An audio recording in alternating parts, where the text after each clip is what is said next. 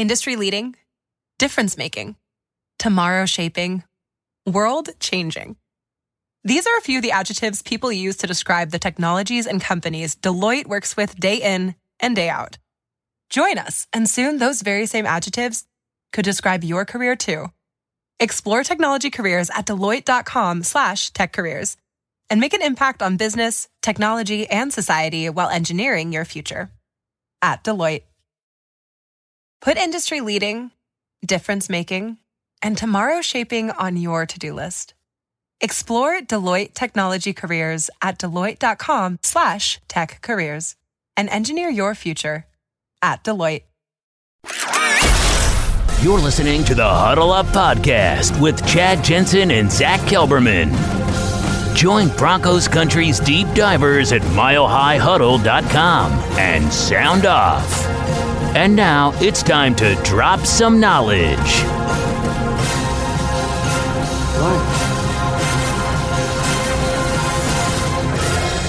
Okay, we are live. We'll let the stream breathe here just for a second.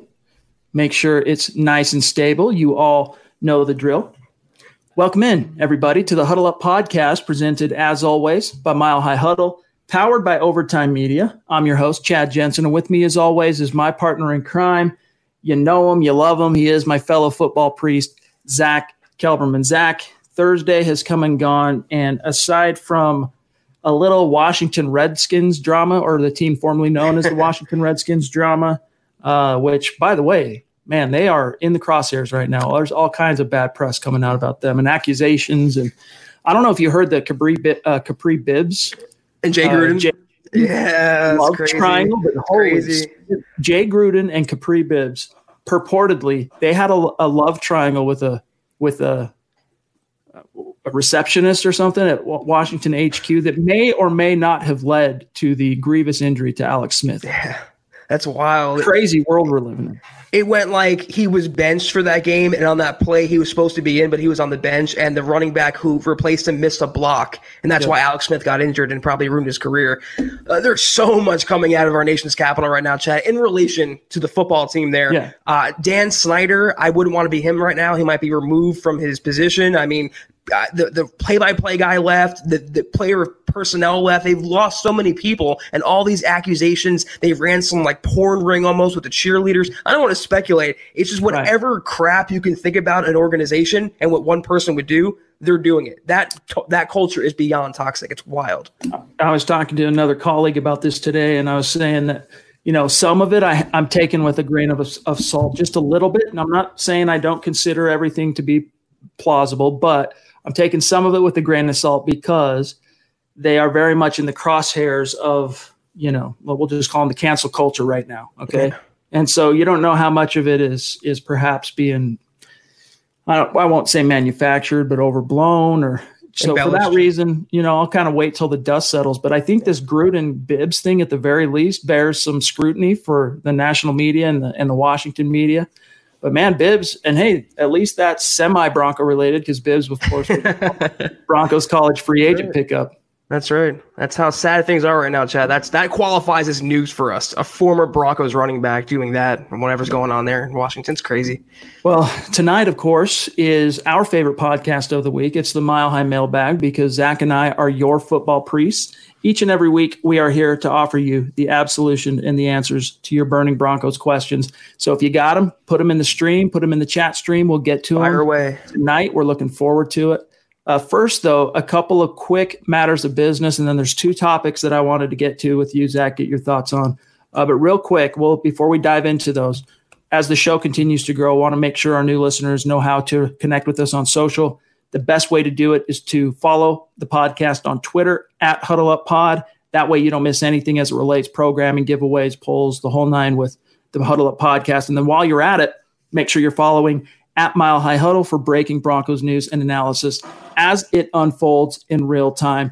And guys, check out the merch store if you're in a position to. Get your swag on, get a hat, get a t-shirt, get a football priest or a Mile High Huddle hoodie or a mug. There's a little something for everybody, as you guys hear us talk about on the show. Just a gentle reminder. And if you're not in a position to patronize the merch store, it's all good.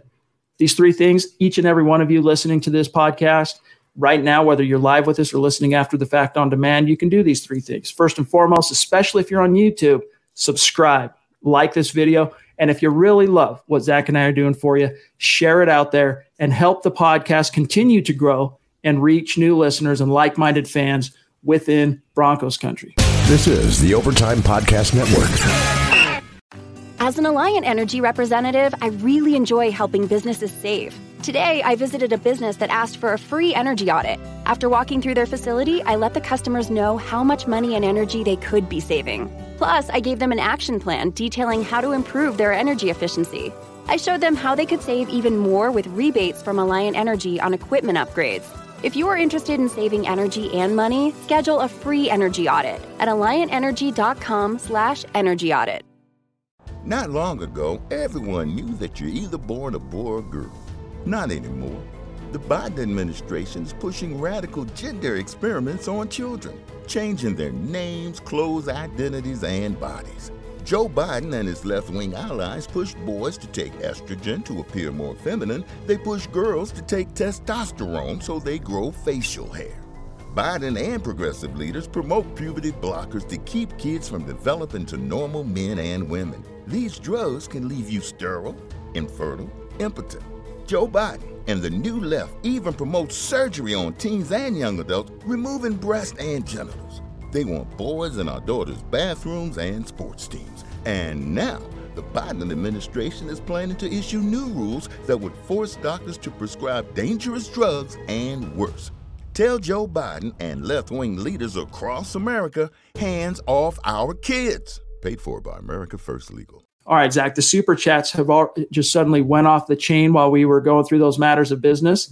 I want to get to them, but first, there was one little piece of news, Bronco related, that came out Thursday, and that is from Mike Klis, to credit the KUSA Insider, rookie's report date for training camp, to the 23rd. So instead of showing up on the 21st, and camp is supposed to kick off on the 28th if the NFLPA and the NFL can get on the same page with everything, but they're kicking it back 2 days.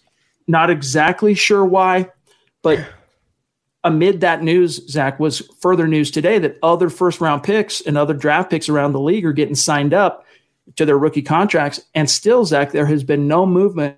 So is that something to worry about as far as I think it's just a matter of they're waiting to be in the same physical location as these rookie picks to get them signed up. I would imagine all of the negotiations have already took place. Yeah. They're just waiting until they're in the building. Yeah, I don't think it's a huge deal waiting a couple days. There's still, I think the NFL also and teams associated with what's going on, obviously, they're buying themselves some time because, like you said, and like I said yesterday, there is no resolution as to what's going to happen for training camp, for the preseason, even if there is a preseason, for the regular season, for fans. I read today there's not going to be any fans at training camp, but beyond that, we don't know anything. So they're just kind of just delaying the inevitable right now, pushing it back as far as it can be pushed back. In a normal year, rookies report a few days early anyway. It's not a huge difference between that and this year. I think it's like you said, logistics, formalities, not a huge deal, and not really breaking news either. It's just like it's another sign, Chad, how slow things are right now. We were talking about this before we went live, but lamenting that there is no news. And for guys like us, and for fans too, I mean, we're all in the same boat. We live and die by the news cycle. We want to analyze. We want to talk about it. And I was saying, man, if I have to write one more article about some list the Broncos were ranked on, I'm gonna go crazy. But we got to talk about it because the Denver Broncos, Zach, I think it's fair to say, and this was something we talked quite a bit about at the end of last season, if we can all go back in time a little bit, retrospective to, let's just say, the last 2-3 weeks of December. And Courtland Sutton was getting smothered in coverage. He was getting bracketed with a corner and a safety. And you had Deshaun Hamilton and Tim Patrick make the occasional play, but neither one of those two wide receivers was ever really able to take pressure and demand off of Sutton and open things up for that offense. And we openly talked about in December, before the season ended, how badly the Broncos needed to upgrade that position. It was the worst kept secret in the NFL that John Elway was going into this offseason, especially this draft, looking for upgrade, I guess is the best sense, the wide receiver position. Overhaul it. I think that was the word I was looking for. And exactly that's what Elway did. First two picks in the draft, Jerry Jeudy, KJ Hamler. Then he drafts Tyree Cleveland out of Florida in the 7th round. And then just to hedge his bets, he signs 2 college free agents, Kendall Hinton, I believe it is, yes, from Wake Forest, and then also from Tarleton State, wherever that is, Zamari Manning. So with that stage being set, the Broncos on paper, Zach, I think it's fair to say, took a quantum leap forward with regard to the quality of their wide receiver depth chart. Pro Football Focus went through and ranked all 32 teams based on their wide receiver core, and the Broncos checked in at number 9. So according to Pro Football Focus, this is a top 10, a top 9 wide receiver core. And I just want to read to you the summation of what they said here, and then I want to get your thoughts. Yeah. Quote, Courtland Sutton's size combined with Jerry Jeudy and KJ Hamler's ability to stretch the field both vertically and horizontally gives the Broncos plenty to work with from a game plan standpoint. The number 4 spot will be a battle between the 6'5" Tim Patrick, who had a solid 65.9 receiving grade on 30 targets last season, and the third-year receiver Deshaun Hamilton, who's more of a possession option, averaging 9.3 yards per reception in his career. If the 2 rookies develop quickly, the Broncos will have one of the best receiver groups in the NFL, close quote. And Zach, this kind of echoes something that Chad Ochocinco Johnson talked about a month and a half back or whatever that was, that he's never seen a team with 3 bona fide number 1 wide receivers, and he thinks the Broncos are just that. So do you think that's a fair summation of the Broncos at this stage, on paper anyway, being ranked at number 9? That's my thing on paper. Obviously, they both, Hamler and Jerry Jeudy, have a lot to prove, and Courtland Sutton's fairly well proven, but collectively, Chad, how could you come away looking at these 3, and then you add in Deshaun Hamilton, Tim Patrick, how do you come away not thinking that's a top 10 receiving core? Then you have Noah Fant, then you have 2 pass-catching backs or 1 pass-catching back in Melvin Gordon, Phillip Lindsay. It's just explosive, and every way you look at it, possession-wise, down the field between the seams, in the red zone, stretching teams out vertically, horizontally, and you add a number 9 ranked wide receiver core, and you have a top 15, maybe even top 12 supporting cast. All the rankings, Chad, that are coming out about Denver, it's all within the top half of the league. And when's the last time they had anything close to that in a season? And now all the different pieces are coming together. And I'll say it again. If this receiving core finishes 9th overall in the NFL, it means Drew Lock is a top 12 quarterback. And if he's a top 12 quarterback, this is a top 12 offense. And if they're a top 12 offense, this is a playoff team. It's as simple as that. Amen, dude. That's how I summed it up. You combine the expected leap forward of Noah Fant in year 2, the additions of the rookie wide receivers, and the Broncos offense could very well end up being one of those dark horses that kind of takes the NFL by storm in 2020, especially if Pat Shurmur, the new offensive coordinator, to the Broncos believe him to be top 15 offense at bottom, I think is a fair expectation for this unit. And as you said, if that's how it shakes out with what we already know about Vic Fangio's defensive acumen, the talent, the experience on that side of the ball, this is going to be a dangerous team. Yeah, that's a 9-10 win team right there. You put it all together. The only thing holding the Broncos back is the Broncos. They're going to go as far as their individual and collective talent takes them. And you pair like a top 5 defense, maybe even a top 3 defense. They have that potential with a top 15 offense. I mean, that's a well-rounded team. Like we've been saying, not a lot of other opponents want to face come January. Well said. We got Cali Dave jumping in, one of our Super Chat superstars. Really appreciate you, my friend. Thank you, Dave. He says, crazy week, but I'm back. So is training camp still a go? Can't wait. So at this stage, we've expressed some of our anxieties on the issue. Zach, I think, did, especially last night, that it's like, why is the NFL waiting till the 11th hour to negotiate and codify all these issues with the NFLPA when you've got camps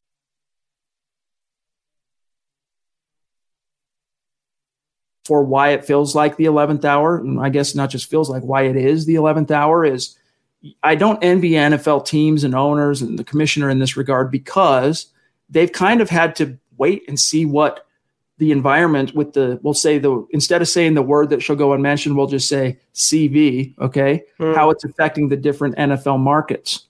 And then they got to, now that they know and it's coming up close to training camp, now they're just having to basically make decisions based on the current situation as it is. But they had to wait to see, because in some of these markets, I mean, especially in the Texas markets, in the Florida markets, Colorado, I mean, pretty much everywhere, cases are spiking, even though the hospitalizations, and death rates are plummeting for the most part. And so the NFL has just kind of had to be in a waiting pattern to see what local municipalities are going to allow them to do. I mean, the Broncos, what was it yesterday? The 15th of July. The 15th of July, they waited until they finally sent an actual letter out to their season ticket holders, letting them know what the policy on attendance is going to be, how they can opt out, how if they want to get refunds, if they want to get a credit toward 2021. I mean, they waited till the 11th hour. And in that sense, I sympathize with the shot callers on the NFL side, Zach, just because this has been a constantly moving ground shifting beneath their feet with regard to CV since basically, I mean, from March on, it's been doing this. And so hopefully, though, they can make some decisions. Last thing, I'll serve this over to you. Hopefully they can make some decisions based on the reality that it's probably going to continue to do this for a little while. Okay, at least probably till November. All right, it's probably going to happen that way.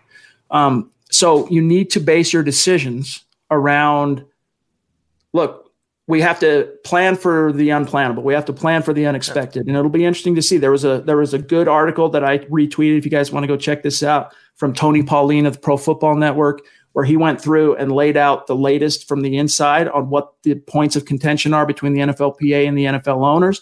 Go read that article. The NFL had the luxury of time, whereas other sports leagues did not. That luxury, Chad, has run out, and they're trying to wait and negotiate, and they can't come to any sort of consensus. I do believe the NFL felt blindsided by this recent surge in cases. I feel like they felt it was going down. We were flattening the curve. It was getting to be put behind us, and they can continue on this summer with training camp like normal, maybe work fans into the preseason, and then lead into a mostly normal regular season. When this recent batch of surging cases came along, it set them back. They didn't anticipate that. And that's how it's going to be. They have to have a shifting, fluid plan in place, whether it comes to IR lists, how many active people on the roster, how many quarterbacks you can hold on a roster, everything. It's solvable problems, but they have to get to it now. You can't wait anymore. We're 2 weeks away from camp, a month and a half away from the regular season, and we have no idea what's going to happen beyond no fans at training camp and maybe some fans in the stands in different places around the country. Not here, but there, not here, but there. There's just so much up in the air right now, Chad, and it's maddening because we all want a football season. That's the common denominator. No matter where you stand politically, no matter where you stand on CV, we all want football, and it seems like the people in charge of giving us football this fall are just dragging their feet along and taking their sweet time. It's frustrating. This is the Overtime Podcast Network. Not long ago, everyone knew that you're either born a boy or girl.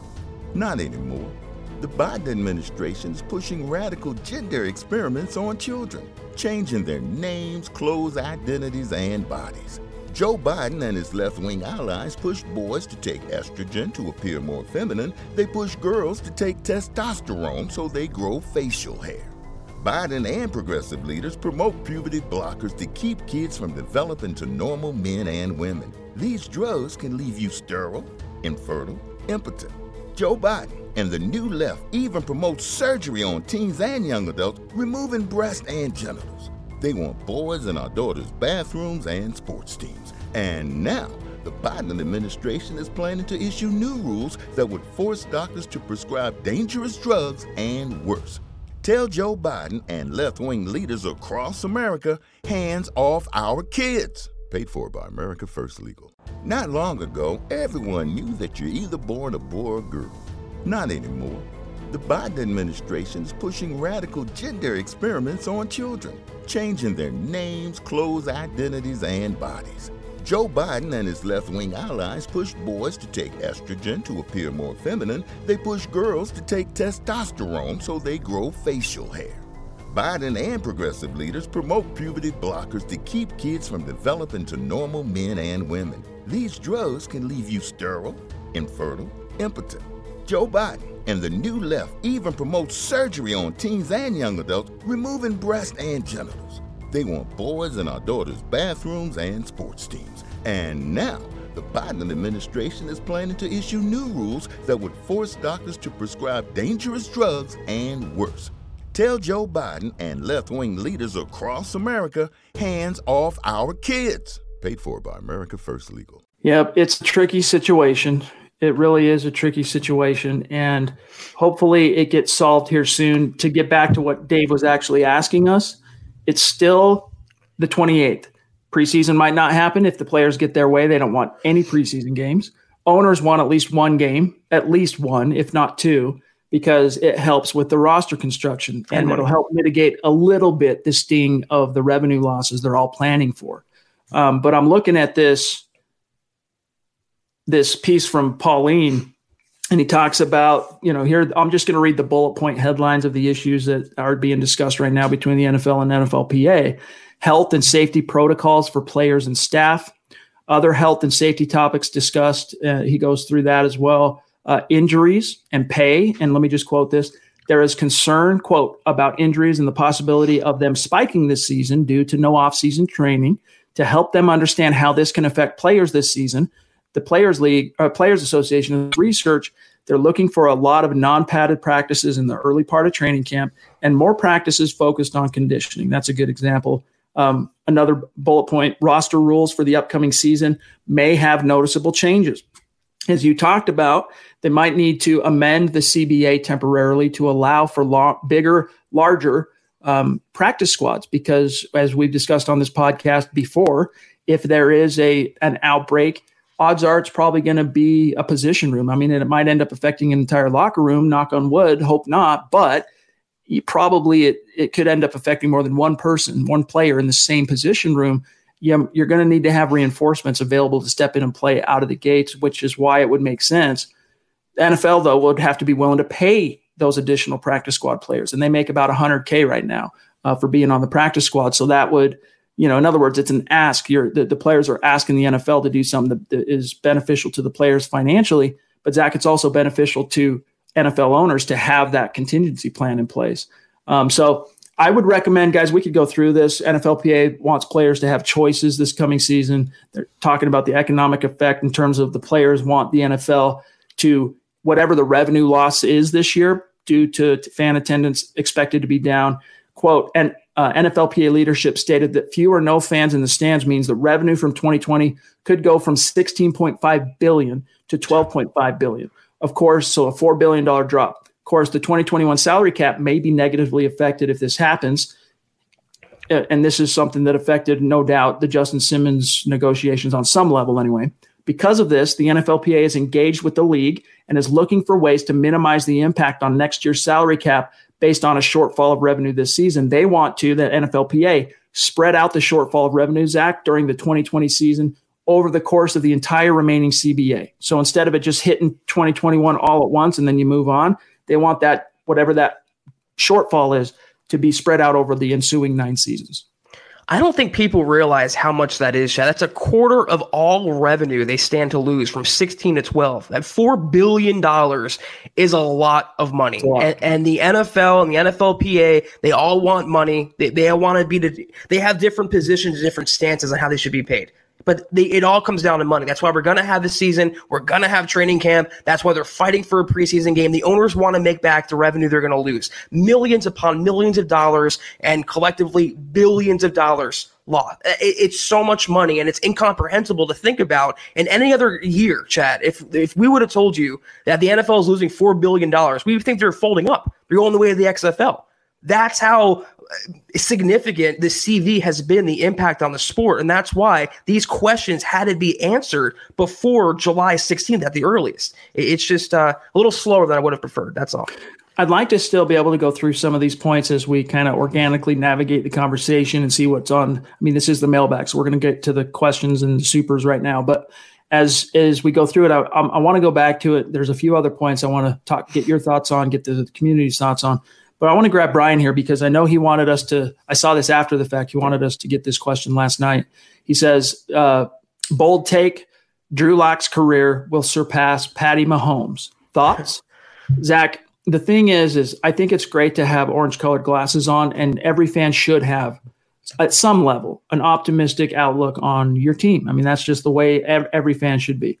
But Patrick Mahomes, up to this point in his career, 3 years into the league, he's now in his 4th year, has – achieved at a level unprecedented in the history of the NFL. Yeah. So to say that to expect Drew Lock to outshine him, the odds of that, as much as we all think Drew Lock's the truth and the odd, and we all believe he's going to be a good player in this league, the odds of him being at that or exceeding the same level of Mahomes, it might be a bridge too far today. Now, if Drew Lock gets into the 2020 season and lights it up, and we're talking 40-something touchdown passes, 4,000 plus yards, and just then maybe that he's onto something. But we got to wait till there's a little bit more of a sample size. These aren't orange-colored glasses. These are orange-colored eyeballs, Chad. I mean, I love Drew Lock and all. I root for the Broncos and Lock to do well, but Patrick Mahomes is on a trajectory that exceeds anything we've seen in the history of the sport. In 2 starting seasons, to have an MVP, Super Bowl title, and a Super Bowl MVP under his belt, and to make the throws that he makes, and to bring them back in the playoffs from these huge deficits, and then it's just been superhero-like, Chad. It's been remarkable. I'm not advocating for the Chiefs. I'm not rooting for them. I'm not doing anything like that. There's no agenda. You have to recognize Patrick Mahomes as having GOAT potential. Lock, we all love him. We think he's going to be good, but can we say that about him? No.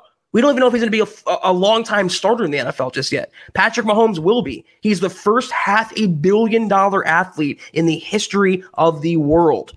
Is Drew Lock, he's on his rookie contract making a couple $1 million a year. There's no comparison right now. I love the optimism. Lock can be very, very good. The Broncos can challenge the Chiefs, but to say that, it's beyond bold. It's a little on the comical side. Have you ever seen the movie Slapshot, the old hockey movie? Yeah. Anytime I hear that phrase, challenge the Chiefs, I think of that locker room scene. It's actually quite iconic, but this is not a hockey podcast. We got Zeus McPeak jumping in, showing some love on Super Chat.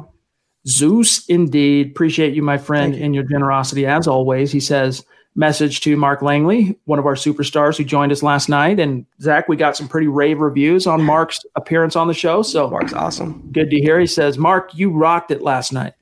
I'm back in Seattle and ready for some Broncos talk. Awesome. Thank you, Stu. We're going to give that to you. We're going to deliver.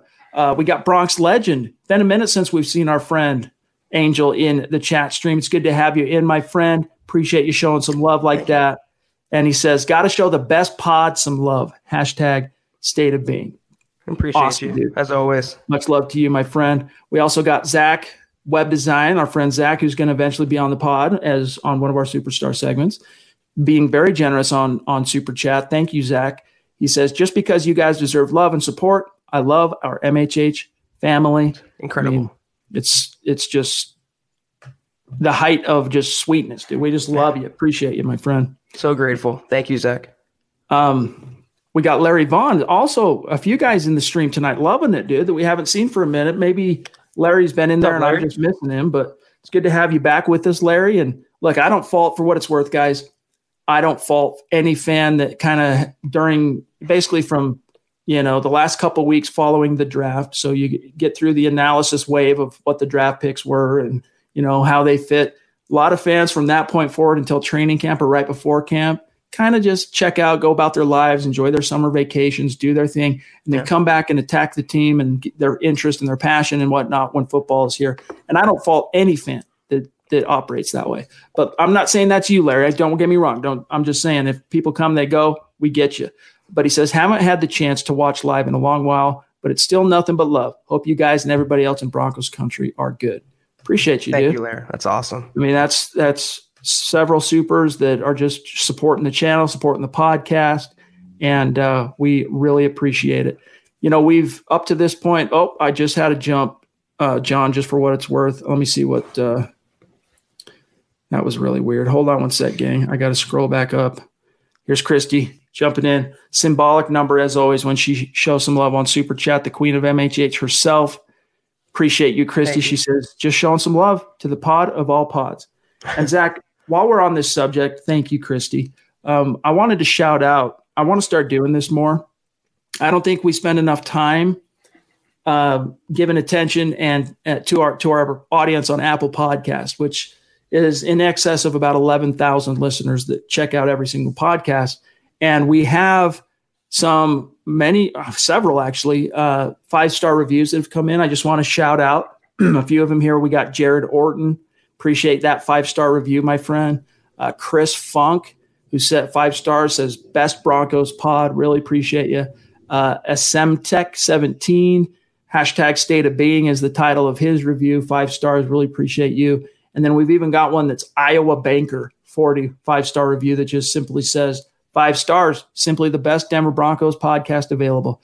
So there's a few other ones that preceded that, like Colt 357. Shout out to you, Mile High Magic. Anyway, we want to start being able to weave our Apple Podcast community and audience more into what we do here on the podcast and in the live stream. So shout out to you guys. Thank you.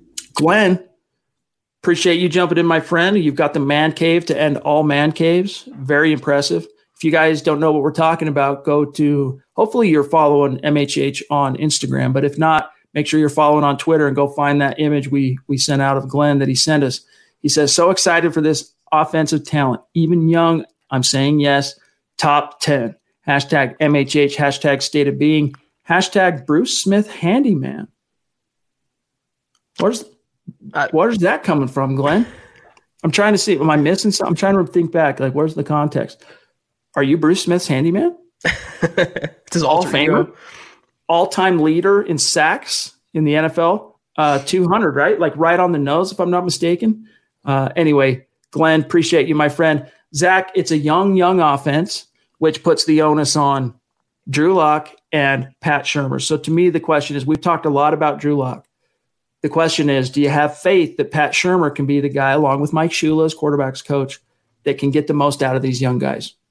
Well, in terms of Bruce Smith, he's one of Von's mentors. I don't know if that ties in at all, but in terms of the offense, Chad, it's not so crazy. It's a lot less delusional. It's a lot less comical of a take. It's not so bold to say there'll be a top 10 offense. On paper, they have a top, 12 supporting cast, a top 10 receiving core, a top, 6 or 7 backfield in the NFL. It all comes down to Drew Lock and the quarterback. He has the coaching. He has the talent around him. He has the support of the front office. It's all on Drew Lock's arm. But what he showed last year in those 5 games, it wasn't a big enough sample size, but he showed things beyond a normal rookie, Chad. What he was doing in the pocket, his escapability, his sack rate, the throws he was making, changing arm angles, throwing off platform. I mean, he was doing incredible things. And if he just extrapolates that over the course of his career, he's going to be just fine. And if he's just fine, the Broncos are just fine. It's not crazy to think it could be top 10. I don't happen to think ultimately it'll finish that way, but maybe 11th, 12th, they're going to be right there. And pair that again with the top 5, top 7 defense. Scary, scary team. I mean, with how much we saw Joe Flacco getting the living snot beaten out of him, I mean, he was a statue, immobile, deaf, blind, and dumb in the pocket half the time, it felt like anyway, watching. I expected Drew Lock to be pretty constantly harassed. Turns out he was pretty consistently harassed. He was pressured back basically 29th most in the NFL for quarterbacks who had at least 150 dropbacks. But he led the NFL in being the hardest quarterback to sack with at least 150 dropbacks. That's very striking, dude. Very encouraging as a rookie, especially when you have the preternatural gifts of guys like Patrick Mahomes in the pocket. I mean, even Lamar Jackson, that intense, explosive, elusive ability to just, it's hard to get your arms around a guy like Lamar Jackson. Drew Lock was better. I mean, even Russell Wilson. How many times have we seen him just defy like Houdini, just find a way to get out of there and make a big play? What I want to see from Drew Lock on that front, Zach, and then I'm going to grab Robert here, is I want him when he's to make something more out of that time that he buys. It's great that he's hard to sack, and it's great that he buys that additional time. But I want there to be some fruits from that labor. I want to see the deep strikes. I want to see a guy slips behind the defense and he, puts it over the top. So, and I think with the larger sample size and the right coordinator now in Denver, that we will see that. My thing was, look at the people he was surrounded by on that list, Chad, among the top with him. I mean, Deshaun Watson, Kyler Murray, the reigning offensive rookie of the year. Deshaun Watson's a multi-time Pro Bowler. He was already mentioned in the same breath as those guys, and he was doing things those guys weren't even doing. And the great thing about Drew Lock, which I tweeted out there, it's my pinned tweet on Twitter, even if there's pressure in his face, he has the confidence in his arm and the arm talent to deliver a strike. It could be a 70-yard pass down the field or to drop it right in the bucket with perfect accuracy. He really has all the arm talent in the world, and if they just harness that as they should, he's going to be just fine in Denver. This is the Overtime Podcast Network. Not long ago, everyone knew that you're either born a boy or a girl. Not anymore. The Biden administration is pushing radical gender experiments on children, changing their names, clothes, identities, and bodies. Joe Biden and his left-wing allies push boys to take estrogen to appear more feminine. They push girls to take testosterone so they grow facial hair.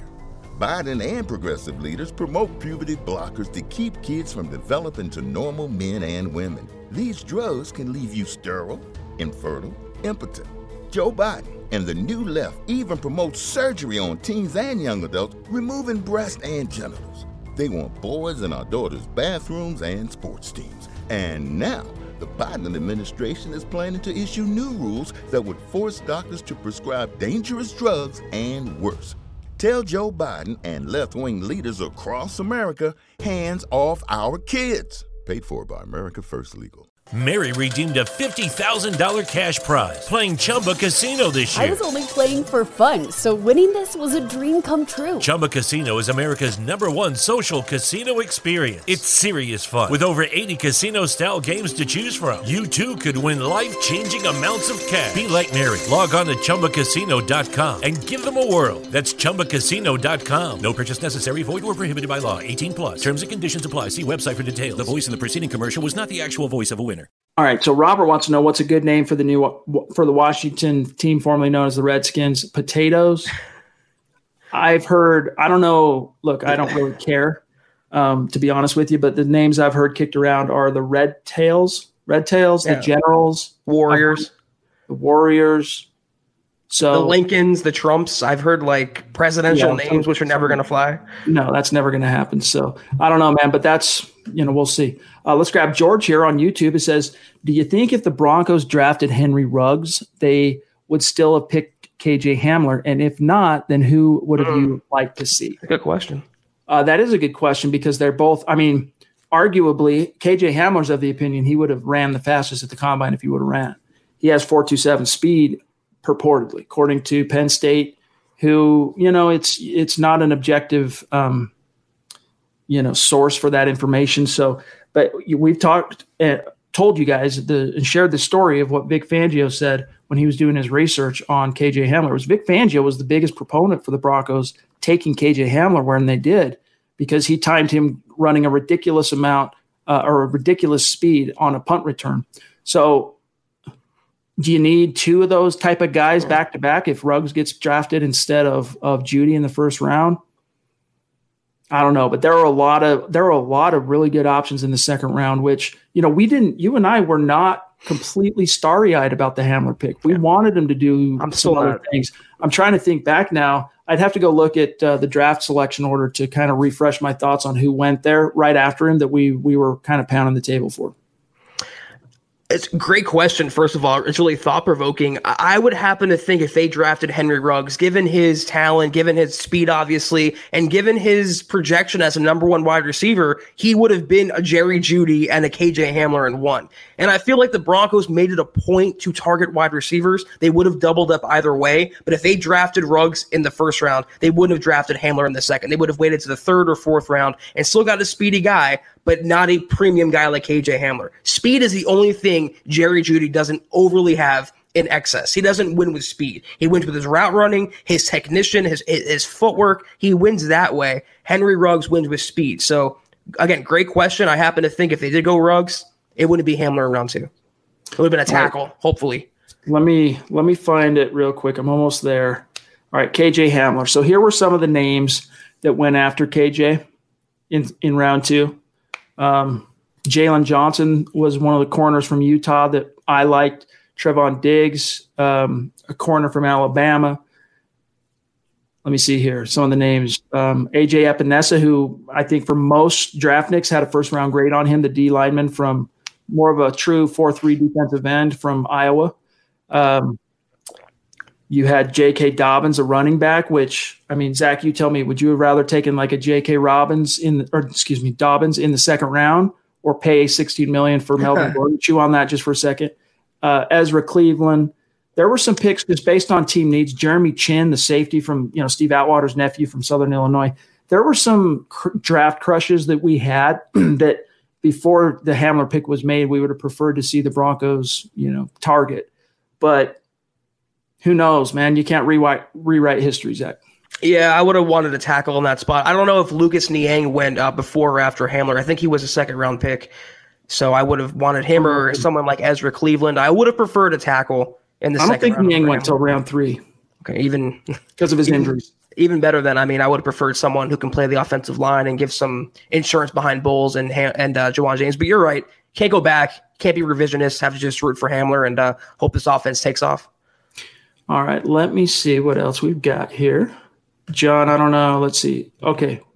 Robert, here's a better question. Let's grab Robert since we didn't really spend time on his Washington question. Where does Alberto fit in the scheme? Well, if you're talking in the scheme, Zach, he fits as Noah Fant's backup because this is not – and especially now that you've got an embarrassment of riches and a log jam at wide receiver, you want 3 wideouts on the field. And that's what Pat Shurmur likes. So you can't – unless you're going to just go empty and run 5 receiver sets, you're not going to have 3 wideouts and 2 tight ends on the field. So in terms of Alberto, view him as a slightly less explosive version of Noah Fant. That's really what he is. So he's a seam buster.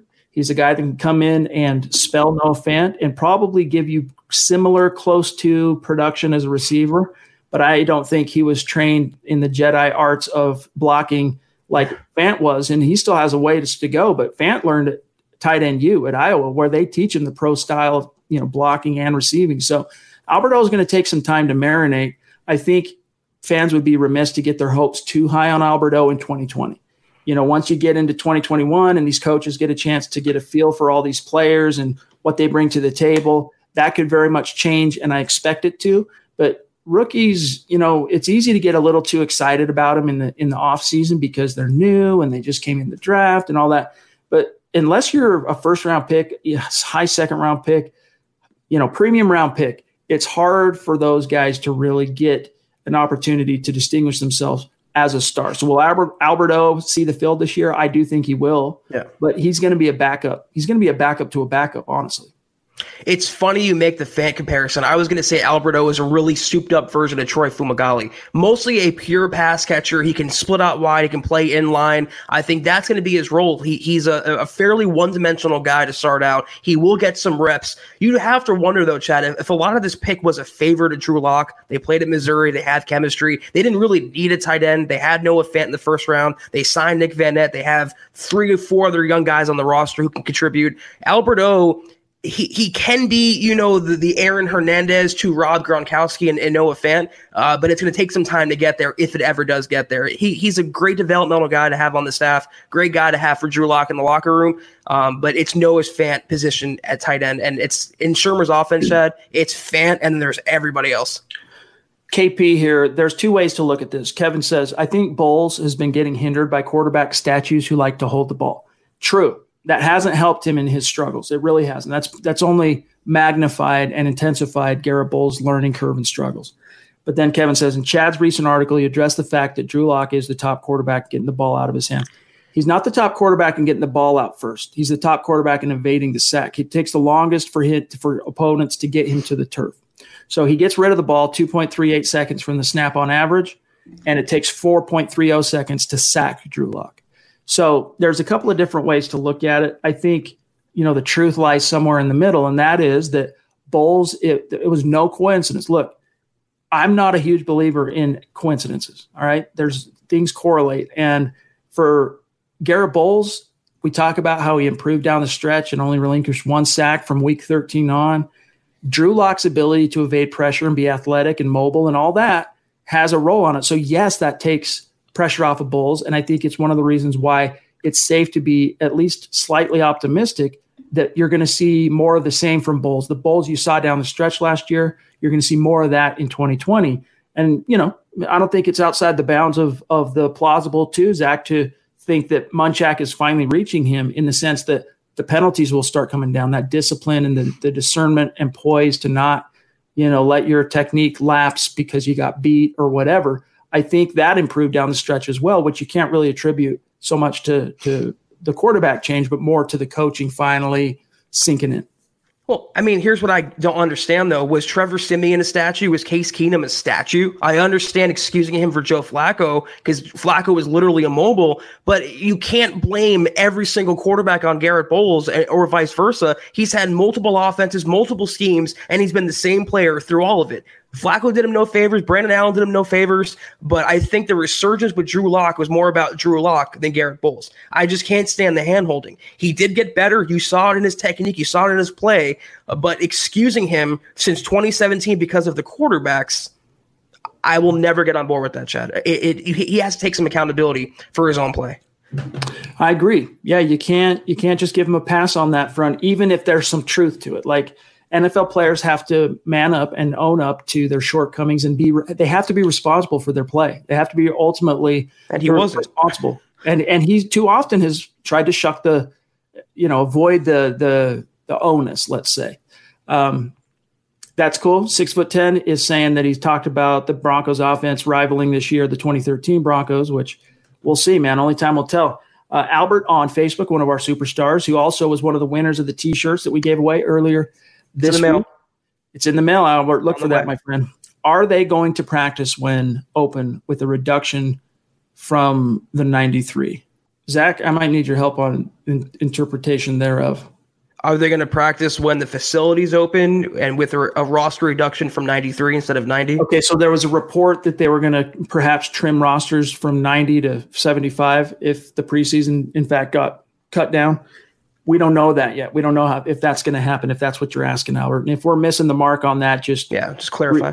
Clarify your question, and we will absolutely get to it. Bonafide superstar, George, the biggest Queensryche fan on the planet Earth and a massive supporter of the podcast and a huge Broncos fan. Really appreciate you, my friend. Thank you. Another message for Mark Langley. You rocked it, he says, last night. Just showing love for our MHH family. Hashtag Bowls 2020. Very nice, dude. Appreciate you, George. And it's fun being connected with you on Facebook and on social media and getting to see, one of the cool things about Facebook, there's a lot to criticize about Facebook. A lot of young people don't even use Facebook anymore. It's like late 30s, 40s, and above boomers, if you want to call them that, are using Facebook. But one thing I do like about Facebook is for people, whether it's your friends, families, associates, acquaintances, people that you don't see and engage with physically every day, you get a little window into what's going on in their lives. And that's one of the cool things that I enjoy about connecting with our community on social media and like Facebook is seeing what they got going on and seeing, what they're doing and their family and stuff like that. So that's one of the reasons, guys, reach out to us, connect with us on social. Miller 707 says, I don't think he will, but if Justin Simmons has a down year, does Denver re-sign him still? I strongly feel he's going to ball out and prove his worth, but if he doesn't, how much money do you think he loses? That's a really good question in terms of if he doesn't follow up All-Pro with another All-Pro, what happens? He still gets paid. Justin Simmons unless he gets hurt, Justin Simmons has a phenomenal reputation in the NFL, which is one of the things that makes the Broncos' decision to just not pony up and pay him what he wants curious, because he can get that money elsewhere. Trust me, dude, if he were a free agent, he would have got the money he was after. Justin Simmons is very well respected. The other 31 teams know exactly who he is. The Broncos just, they've only extended 4 Elway draft picks ever. Don't ask me to explain it. I think it's just a frugal nature of the football executives on that side. They're kind of developing a little bit of a reputation, Zach, for being misers. And it's not unjustified. Like there have been a few, like Matt Paradis is a good example. And the situation here with Justin Simmons, even though they're still paying him a big increase, he's getting a huge raise this year. They didn't lock him down long-term. And we know he would have got that, dude. He would have got that money on the open market. He would have, yeah. He would have been paid like a top 3 safety. And the Broncos are probably hoping he has a down year. But first of all, what constitutes a down year? Is it 1 interception, 2 interceptions? Is he played just in 13 games, 14 games? If he takes a downturn from 2019, he's going to get a multi-year contract. And the Broncos would get him on a discount. He wouldn't be asking for 15. He wouldn't have justification to reset the market with a down year. It's all about negotiation and leverage at that time. Simmons' leverage this year was fairly high. He was not a top 5, top 6 safety. He was a top 2, top 3 safety. He would get, like Chad said, though, I'm in full agreement. If not with the Broncos, he will have a multi-year contract from some team in 2021. You don't let good up-and-coming playmaking safeties get away. And also, if the argument against him is that he had one good year and that's why he doesn't deserve a contract, if he has one bad year, why should that be the end-all, be-all either? And we need a fair balance and fair assessment on his talent. Even in a bad year, though, he's still, top 7 guy in the NFL? You pay those guys. You keep them around. Yeah, I mean, it makes me wonder if the Broncos don't win the Super Bowl by virtue of how dominant Von Miller was in that playoff gauntlet, does he get extended? Does John Elway pony up the money? Because one of the things that dictated him getting paid and becoming the highest paid defensive player of all time at the time was the PR crap storm that would have ensued if he didn't, right? As the reigning Super Bowl 50 MVP, viewed, whether justified or not, as almost single-handedly bringing home the Lombardi for the Denver Broncos. It would have been a PR nightmare. So I often wonder what would have happened, but nevertheless, it didn't happen, so it's a moot point. Derek Green, bona fide superstar, and his wife Adina. Thank you, Derek. Jumping in. Appreciate you as always. Our friends, they say, great to see you guys. Me and the wife loved Mark's visit and just want to continue to show you guys our support. These pods really help us. So thanks. P.S. Madden will not be bought this year. No respect. That's awesome. Well, hey, dude, maybe, Zach, we need to make Derek and Adina, if they want to be, the first couple to come on the show. We can make it work. If you guys want to do it, reach out. You know how to get in touch with us, milehighhuddle@gmail.com. And Mark was very, very entertaining, Chad. As I rewatched the pod just as like a fan, and he was just so engaging and so comfortable behind the microphone. And I loved listening to his banter. He was very entertaining. It was a very fun episode yesterday to be a part of. Agreed. And Chris is another reason why it was such a great podcast. Appreciate your support, man. Bona fide superstar in the community, and we're looking forward to getting you on the show here in the very near future. He says, podcast goats. Wow. Thank you, my friend. Both the hosts and the MHH fam. Keep on keeping on. Hashtag click those little thumbs up. Very sweet, man. You're the best, Chris. Thank you. Much love to you, Chris. Terry Randall up in Canada, north of the 49th parallel. Proven, as always, the Broncos country is not a geographic location. It's a hashtag state of being, baby. And he says, favorite pod of the week. Sharing a brain with us on that. Appreciate you, my friend. Thank you, Terry. All right. So, John, the stream from Terry on just jumped on me. So just keep that in mind, FYI. AKA Buona Beast. Goodness gracious. The next one I have is Mundungus. So we'll get to him next. David Kilgore. Thank you. Generous. Zach, consistent. Pod in, pod out, David. You are incredible, man.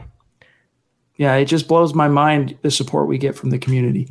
And we're just looking forward to breaking down this season. It's going to come. It's going to happen. So can you imagine how much fun it's going to be when we actually have a product on the field to analyze?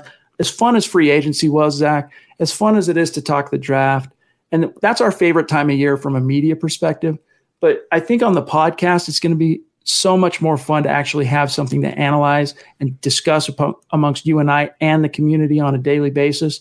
So we're looking forward to that because we've been doing the podcast for many years now, but we didn't turn it into a live stream podcast until September of 2019. So in a sense, that was our first year, and it was the first time doing it every pod live. And so we're still kind of in the honeymoon phase of that, and we're looking forward to continuing again in 2020. So thank you, David. Thank you to all of our superstars. And David, you are the man, dude. Look at that freaking profile pic. Brings a tear to my eye. He says, wanted to say hello, feeling better. He had the CV. He had the word that we do not mention on the pod. Wanted to thank everyone for the support. Hashtag Kansas Broncos fan. I didn't realize you were actually in Kansas, I don't think, David. So that's good to know, though, my friend. You and Carl Dumler are fellow, what is it? How would you say that? So Coloradans, how would you say it? Kansian? Kansians? Kansas? I don't know how to. That's a weird one. Pluralize that. Appreciate you, my friend. Yeah. Glad you're feeling better, David. Absolutely. And then in back-to-back nights, Mundungus basically drops a Benjamin on the channel and supporting us. I mean, it's unbelievable. Buona called him the Wizard, Chad. I think that's an appropriate nickname. The Wizard Mundungus. Showing some massive love, dude. Appreciate you. That's amazing. Thank you. It's humbling, Zach, because we know Mundungus. I mean, I want to say 3 to 4 weeks is how long I can remember him being active in the chat, not only in the chat, but being active in the super chat. And so it's just great to see this outpouring in someone who, it seems like anyway, is relatively new to the podcast. So much love to you, my friend. And as a fellow bookworm and book lover, appreciate you. He says, holy crap, I was driving as fast as I could to get home to catch the pod. Oh, be careful, dude. Be careful. I'm debating on buying game tickets to a Bronco game this year, given that we aren't sure if fans will even be allowed. Do you know if ticket prices have been affected or will be affected? Well, Mundungus, you missed last night's pod, I remember, because you said it was your mom's B-Day. So if you haven't had a chance to listen back to that, we talked about the Broncos sent out a letter to the season ticket holders. And basically what they said is fans are going to be allowed, but it's going to be reduced capacity. So we don't know yet if you're even going to be able to buy individual game tickets. I don't think the Broncos are going to – oh, no, I don't want to contradict it. I don't recall if the letter said, Zach, whether or not they're going to put any individual games up for sale like they normally do. But we don't know about ticket prices, though. Bottom line, getting back to what you're saying. Mundungus, we put if you go to milehighhuddle.com, in the community section is a post that is the letter from the Denver Broncos to season ticket holders, laying out the changes they made to the stadium for safety and all that stuff. And then also what, the ticket issue and the politics and the protocols thereof. So I would suggest go checking that out when you get some time after the podcast. Yeah, Mundungus, thank you so much for your donation. It's literally so incredible, and I hope your mom's birthday was great. In terms of the ticket prices, we don't know. I mean, that's what I'm saying. We don't know anything right now. Chad, we had a question yesterday. Someone was asking if they can see the Dolphins game, Broncos. We didn't know how to answer because we don't know. The Broncos don't know. The NFL doesn't know. These things are still being worked out, and they're just kind of going to have to patch these issues along as we go. I mean, the next thing is training camp. They're going to have to sort that out, and then from there they'll work on the regular season. So keep it locked to us. Keep it locked to the podcast. We'll be sure to break it down when we do know for sure. Amen. Appreciate you, my friend. Jillian jumping in on Facebook. We always want to show love to our awesome Facebook audience as well. I wonder which undrafted free agent will stand out the most on offense and defense. So there's only, let's see. Offensively, you got Bellamy, the running back. You got the quarterback who's just basically a camp arm, Riley. What's his last name? Riley from Vanderbilt. Always escapes me. I don't know. Too. I keep wanting to say Dixon, the punter, but I keep wanting to say Riley Reef. Anyway, the quarterback, and then you got two wide receivers, which I mentioned earlier in tonight's podcast, Manning and Hinton. Of those four, I think it's going to be the running back. I'm actually quite high on Levante Bellamy from Western Michigan. I think he's going to make the 53. If there's anyone amongst this group of undrafted free agents that makes it and keeps, I think this would be 16 out of 17 years. If an undrafted rookie makes the 53 this year, it would be the 16th out of the last 17 years that's happened. I give the highest odds, honestly, to Bellamy. And if you look at the signing bonus structure, which oftentimes dictates how the teams, it's like the next best thing to draft pedigree is the signing bonus figures. He was the highest paid from a signing bonus perspective. On the other side, I'm saying Asang Bassi. You got to keep an eye on that kid, that the 5'9" DB. He can play a little nickel corner. He can play a little boundary corner. He's a quintessential Fangio DB. He might even be able to play some safeties at. And Douglas Coleman as well at safety. Those are the guys on offense and defense. Chad, you nailed it on offense. Bellamy, I don't know if he'll make the final roster beating out Royce Freeman, but I think he'll make the practice squad. Same for Cleveland, and they have a couple players that they picked up in the 8th round, so to speak. On defense, I do believe they're not only going to contribute and stand out in the preseason or training camp, but also make the regular season roster, and that is Bassi in the secondary as the number 4 or 5 cornerback. And I think the third safety will be Coleman taking the old Will Parks role. There's going to be one guy, Chad, who at least one guy who makes the roster. And knowing John Elway's history and the Broncos' history, that guy will turn into the next Chris Harris Jr., CJ Anderson. Will have, depending on which position they play. What's crazy about John Elway's draft record, and then also, we talked about his resume for giving a second contract to a draft pick. He has he's given a second contract to, what's the best way to phrase this? Well, I'll just lay it out straight. So 4 draft picks of Elway have received a second contract. That doesn't count, though, that Elway gave a second contract to 2 former undrafted rookies that the Broncos, scouted, found, signed, and developed, Chris Harris Jr. and CJ Anderson. So if you count them amongst draft, Elway draft picks, they started here as rookies. They were scouted by Elway and the Broncos. It's 6. But it's crazy to think that almost half of that number of Elway original players that got a second contract were undrafted freaking rookies. Yeah, it shows you that Elway is a better scouting personnel man than people give him credit for, and the people around him, including Matt Russell, are really talented in their jobs, Chad. The Broncos have had tremendous luck and skill in that round, so to speak. Amen. That is a very ironic and would be very funny name, my friend. Flippin' Booch, they should have an Army-type color. That would be cool, in my opinion. Do you guys agree? If you're talking about Washington, yeah, why not? I think they would prefer not to have to change their team colors if they can, if that's what you're talking about. Greg, it's good to see you, my friend, on Facebook. Really appreciate the kind words, and with you joining us, as always, my friend, thank you. All right, we're getting close to our time being up, so I want to kind of rapid fire these great supers that are waiting here. We got a good one from James, too, I want to grab. Adina and Derek, I mean, you guys blow us away. Yeah. Thank you so much. Thank you. We appreciate you more than we can say. Adina says, just sending y'all some more love from our Broncos family. Very sweet, very kind. We thank you, and take what we said seriously. If you and your man Derek want to come on, let us know. Reach out on email, and we can set it up. We'll probably be after August because we've kind of got it, scheduled right now. But we can make it happen. Yeah, just good people, Chad. Good souls in this world. Amen. James, what if he's Isaiah McKenzie that the coaching staff have an idea with how to use? I'm talking about KJ Hamler. What if he's Isaiah McKenzie that the coaching staff have an idea with how to use him? I'm not sure how to interpret that. I think like how McKenzie went on to start for the Bills, the way they use him at the backfield as a slot guy, all over the formation. The Broncos never had that with getting out of McKenzie. They never had the coaching. Hamler, though, is such an upgraded version of Isaiah McKenzie. Whatever McKenzie can do, Hamler can do, not necessarily the other way around. If the Broncos and Zach Azzanni, taps all this potential KJ Hamler, he can be almost like a Tyreek Hill. He has that ceiling.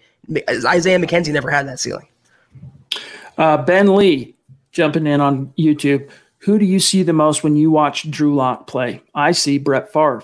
It's high praise. So when we make comparisons, please don't misinterpret it for being like we're predicting he's the next Brett Favre. But yes, there is some Favrean to him in terms of, really strong arm. Not the strongest arm, but extremely strong whip that he's got. The pure joy, and you can just tell when he's out on the field, man, he just is. It's pure joy. He's having the time of his life. And that's very Brett Favre. From a fit perspective, or not fit, but from a skill set traits perspective, I think he's a mix between Favre, Matthew Stafford, and just a little bit of Patrick Mahomes. I can throw in there Jay Cutler, Tony Romo. I see a lot in Drew Lock. His improvisational skills and the way he maneuvers around the pocket. He's drawn these lofty comparisons, and he has a little bit of their game in all of them and his different traits. He has to put it all together, though. But if he's anywhere near Favre or Mahomes or any of these lofty comparisons, the Broncos are going to be such a talented and fun team to watch. I cannot wait to see. The number one thing this season is watching Lock develop under center. I cannot wait. No offense meant, my friend Kenneth. We think it's funny. We gotta keep it limited to the Bulls jokes as best we can. You know what we're saying, but you always bring great insight, great comments, great questions. Yeah. Engaged, consistent throughout the entire chat. So we appreciate you, my friend, and we are grateful to have you in the community. Ron Dub, there he is. Ron Dub jumping in, bona fide superstar.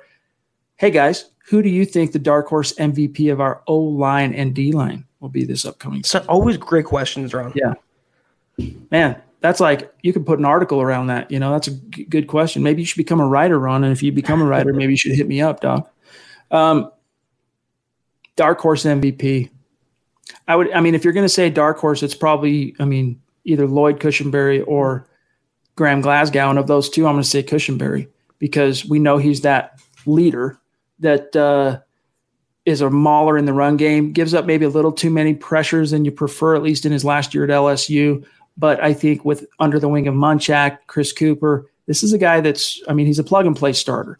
You got a first-round caliber center in the middle of the third round So I'm going to say on that side, Zach, it's got to be Cush. On the D-line, now that's a little bit more curious. I think to say it would be anyone other than Jarrell Casey, though, I mean, you would have to really make a case. He's a stud. He's a bona fide, proven NFL stud on the D-line. And, I mean, maybe Shelby, if he takes that next step in his development and proves that he's more than just an occasional sack guy, that he can be disruptive in the run game. And I don't think it'll be Purcell, though. Is there someone behind those three that we're maybe missing that we should be talking about? Could it be Draymond? I was thinking DeMarcus Walker. I mean, super dark horse MVP. It's a little contradictory because if you're the MVP, you're not a dark horse. On the offensive line, they're all pretty much dark horses, but the darkest horse is Garrett Bowles. So if he can really hit his potential and the Broncos can finally get that light bulb to go off, he can be a top 15 tackle in the NFL, left tackle. And if he is, I think he would be the MVP. Only if no one's expecting that this season from Garrett Bowles. If he can be un-Garrett Bowles-like, he will be the MVP. Jarrell Casey, to me, is too easy to say. I mean, he will be the MVP, but the dark horse guy could be DeMarcus Walker. If he makes the roster, fighting for his job, fighting for his future, we know he has the potential. You know he has the pass-rushing juice. If he can just harness that and get in Fangio's good graces, that's a dark horse candidate right there, but buried underneath everybody else. Well said. That's a great point, dude. That's a great point. That was not necessarily low-hanging fruit, but when you want to talk about dark horse, they'll be in the MVP. I mean, if Bowles turns that corner, you need your left tackle to be your MVP on the O-line. So well said. Caleb jumping in on YouTube. Do you think Noah Fant can make a George Kittle type jump from his rookie year to year two? I do think he can. I think he's a more naturally gifted athlete and player overall than Kittle is. But does he have the same wherewithal between the ears? Does he have the same grind and work ethic? That we don't know yet. Only time will tell. I think he's going to have a big jump in year two. I really do. I think Noah Fant is going to be one of those guys that everyone knew because he was a first-round pick and a big-name draft prospect coming out of Iowa. But he's going to be a guy like Courtland Sutton, who everyone knew, but now he becomes like a household caliber name in his second year. Like he's going to be that good. Is he going to be like best tight end in the league caliber, or at least George Kittle, challenges Travis Kelce, I think, for that? Maybe not quite yet. That's where I'm at. I will see a better Noah Fant overall. I think he was pretty good as a pass catcher, but he will improve his run blocking this year and become just a more balanced tight end. But when George Kittle was coming up, no one was saying, is he the next Travis Kelce? Let Noah Fant be Noah Fant. Let's not put him in a box. Let's not make him be something he's not, put all these expectations and pressure on him. Let's let him develop the way he's going to develop. And I happen to see flashes of Rob Gronkowski in him. And if they can just unlock half of that, he will be a much better player in year two than he was in year one. But George Kittle, they're kind of different in a lot of ways, Chad. Let's let Noah Fant be Noah Fant and not make him the next George Kittle. Definitely not the blocker Kittle is, or anywhere close quite yet. All right, Zach, jumping back in. You don't have to do that, my friend. You're just so generous. We appreciate you. He says, here's my thinking about our Denver Broncos this year. Other defenses will be confused, or maybe DBs. Either way, other defenses will be confused in coverage. We have so many weapons that they can't double team everybody. Hashtag just saying. Yeah, dude, that's the tight spot you want to put defensive coordinators into as an offense. You want to have so many dynamic, potent weapons that threaten defense that it's pick your poison. Last year, unfortunately, because Noah Fant was still in his rookie learning curve and really kind of hit that wall, even though he had a couple of big plays from Drew Lock down the stretch last year, one in Kansas City, one in, I want to say, the Houston game. I might be missing one. But either way, for the most part, when defenses were able to take Courtland Sutton out of the game, the passing offense was significantly muted, and the offensive line just wasn't good enough to carry the day on the ground.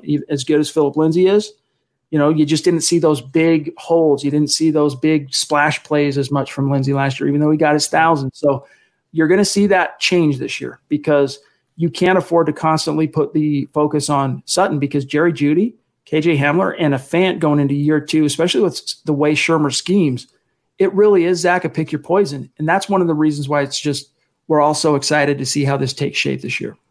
And this is why I'm saying don't run out and predict 1,000 yards for Jerry Jeudy, 1,000 yards for KJ Hamler. All these different weapons are going to work mostly and sometimes as decoys for Courtland Sutton. The one guy that's going to benefit the most besides Drew Lock from all these new weapons in place is your number one future all-pro bona fide receiver in Courtland Sutton. He's going to have just a monster year because they can't bracket him, they can't triple him, they can't double him. The question for me comes from the other side. What is Drew Lock going to do when they take away Courtland Sutton? Because teams will catch on to that and they start making him a point of emphasis. They put 3 guys on him consistently, let's say. What are they going to do? Where is Lock going to go? I'm interested to see who becomes his standout, no doubt about it, number 2 guy. Is it Jeudy? Is it Hamler? Is it Patrick? Is it Melvin Gordon? That's where I want to see development from, and that's where I want to see progress being made.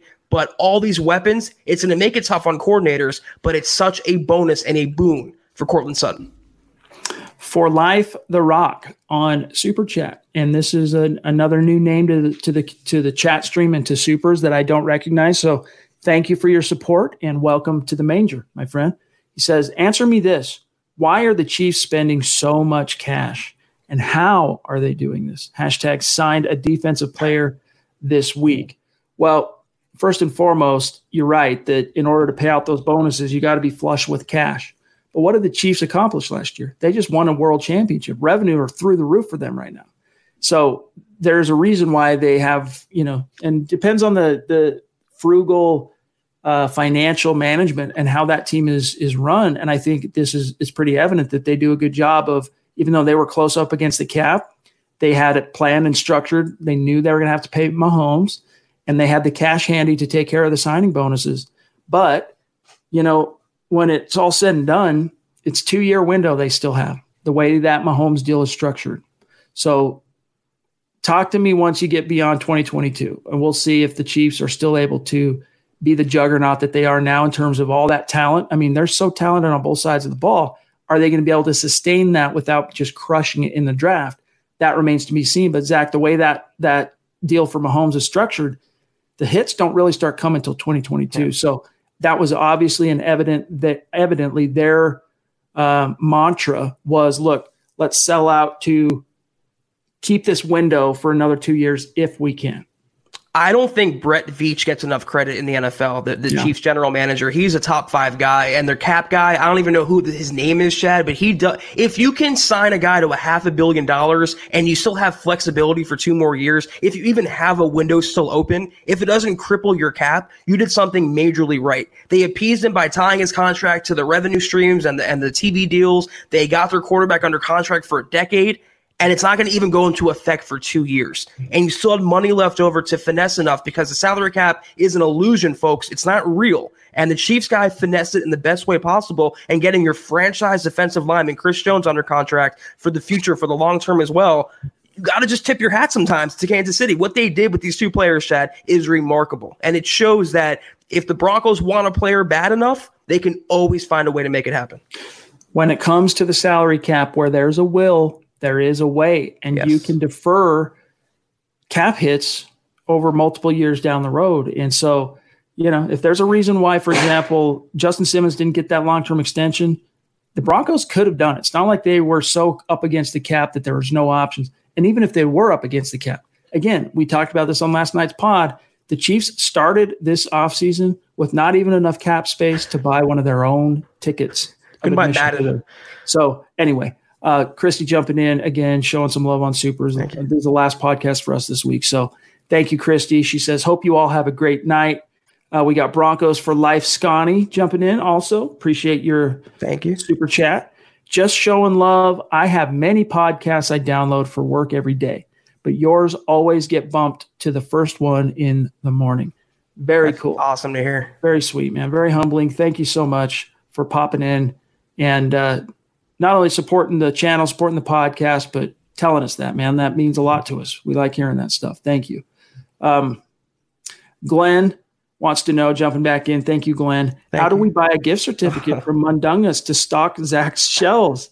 Hashtag channeling my inner KP. Hashtag when do you two do a book together? I am, Zach, I'll let you reply to him while I search, because Mundungus gave me his URL. I'll put it in the chat stream. Now I'm just being vindictive and petty enough where I'm not going to even fill that bookshelf just so I get these comments. But yeah, it'll happen. Slowly but surely. I have some plans for the background and everything like that. So I love the jokes, though. It's always good fun. If you guys want to check out Mundungus's bookstore, I just put it in the chat stream. So check it out. Take care of the community. That's what we do. All right, John, am I missing one? Oh, Mark. Oh. Hey, dude. Thank you for popping in like you did. Hopefully you got a chance to hear all the positive feedback on you. Your appearance on the podcast. So we look forward to eventually having you back on, my friend. It was great. We had a lot of fun. Mark, you're quickly becoming a legend in the MHH community. You have that allure about you, and we definitely have to talk again, get you on the pod again. It was great. J-Bone wants to know, does Christian Covington line up in any spots besides one tech? Zach, you covered him in Dallas last year. Yeah, he can play all over the formation. He can play 1 through 5 pretty much. 3 technique, 5 technique, out wide, over the guard, in between the tackles. He's a really underrated member of the defensive line. I forgot about him when I mentioned my underrated guys. If he beats out DeMarcus Walker for a roster spot, I think it's going to come down to one of those two. He can be that dark horse MVP. Good against the run, good against the pass. Never really got a shot in Dallas to maximize his potential. If Bill Collar can harness that, Chad, and Fangio can harness that, they might have a really underrated, like almost a Shelby Harris 2.0 in Christian Covington. Kenneth wants to know, remember when the Broncos wanted a new stadium and were threatening to move the team? Then we won a Super Bowl and that all went away. Is that what really happened, or am I getting that wrong?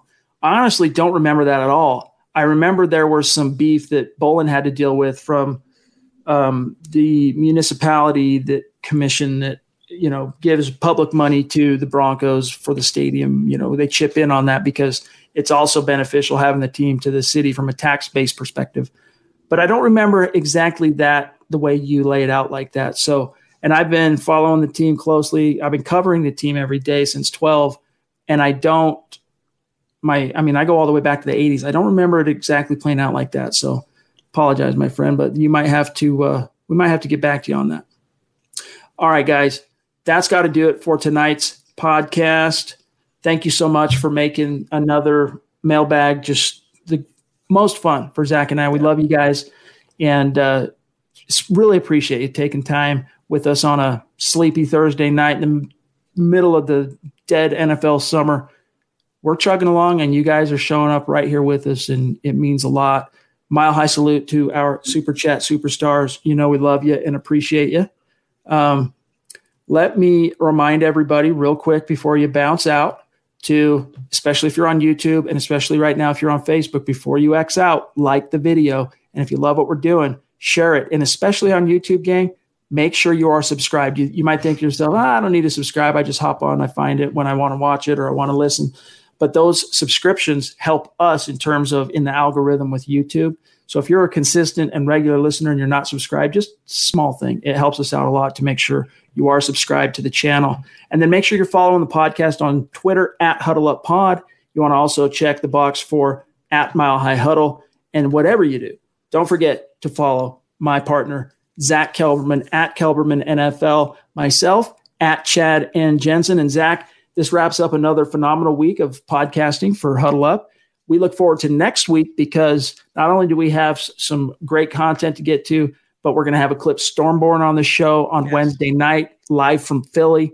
It's going to be a gas, and hope you have a great weekend, my brother. You as well. And I was going to say that these sleepy Thursdays won't be sleeping much longer. In a couple of weeks, we have training camp. We have the season rolling around soon. Just hang in there, guys. We're almost there, and the season is going to be so much freaking fun. It really is. We can't wait. Hang in just a little bit longer, you guys, and it'll all be worth it. So have a great weekend. Stay safe. Be smart. For Zach Kelberman, of course, also for Buona Beast, John himself. Right. I'm Chad Jensen. We'll talk to you guys on the other side Sunday night, 6 p.m. Mountain, 8 p.m. Eastern. But also, guys, don't forget, you got Dove Valley Deep Divers tomorrow night. Eric and Lance will be on, and then Nick and Luke will be on Saturday, Mile High Insider. So the Mile High will continue to have the live streams. You know how we do, 7 days a week. So make sure you check those out. But Zach and I will see you again on Sunday. For Zach, I'm Chad. See you then. You've been listening to the Huddle Up Podcast. Join Broncos Country's deep divers at milehighhuddle.com to keep the conversation going.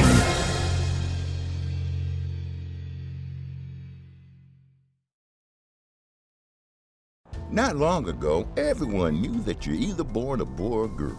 Not anymore. The Biden administration is pushing radical gender experiments on children, changing their names, clothes, identities, and bodies. Joe Biden and his left-wing allies pushed boys to take estrogen to appear more feminine. They pushed girls to take testosterone so they grow facial hair. Biden and progressive leaders promote puberty blockers to keep kids from developing to normal men and women. These drugs can leave you sterile, infertile, impotent. Joe Biden and the New Left even promote surgery on teens and young adults, removing breasts and genitals. They want boys in our daughters' bathrooms and sports teams. And now, the Biden administration is planning to issue new rules that would force doctors to prescribe dangerous drugs and worse. Tell Joe Biden and left-wing leaders across America, hands off our kids. Paid for by America First Legal. Not long ago, everyone knew that you're either born a boy or girl. Not anymore. The Biden administration is pushing radical gender experiments on children, changing their names, clothes, identities, and bodies. Joe Biden and his left-wing allies pushed boys to take estrogen to appear more feminine. They pushed girls to take testosterone so they grow facial hair. Biden and progressive leaders promote puberty blockers to keep kids from developing to normal men and women. These drugs can leave you sterile, infertile, impotent. Joe Biden and the New Left even promote surgery on teens and young adults, removing breasts and genitals. They want boys in our daughters' bathrooms and sports teams. And now, the Biden administration is planning to issue new rules that would force doctors to prescribe dangerous drugs and worse. Tell Joe Biden and left-wing leaders across America, hands off our kids. Paid for by America First Legal.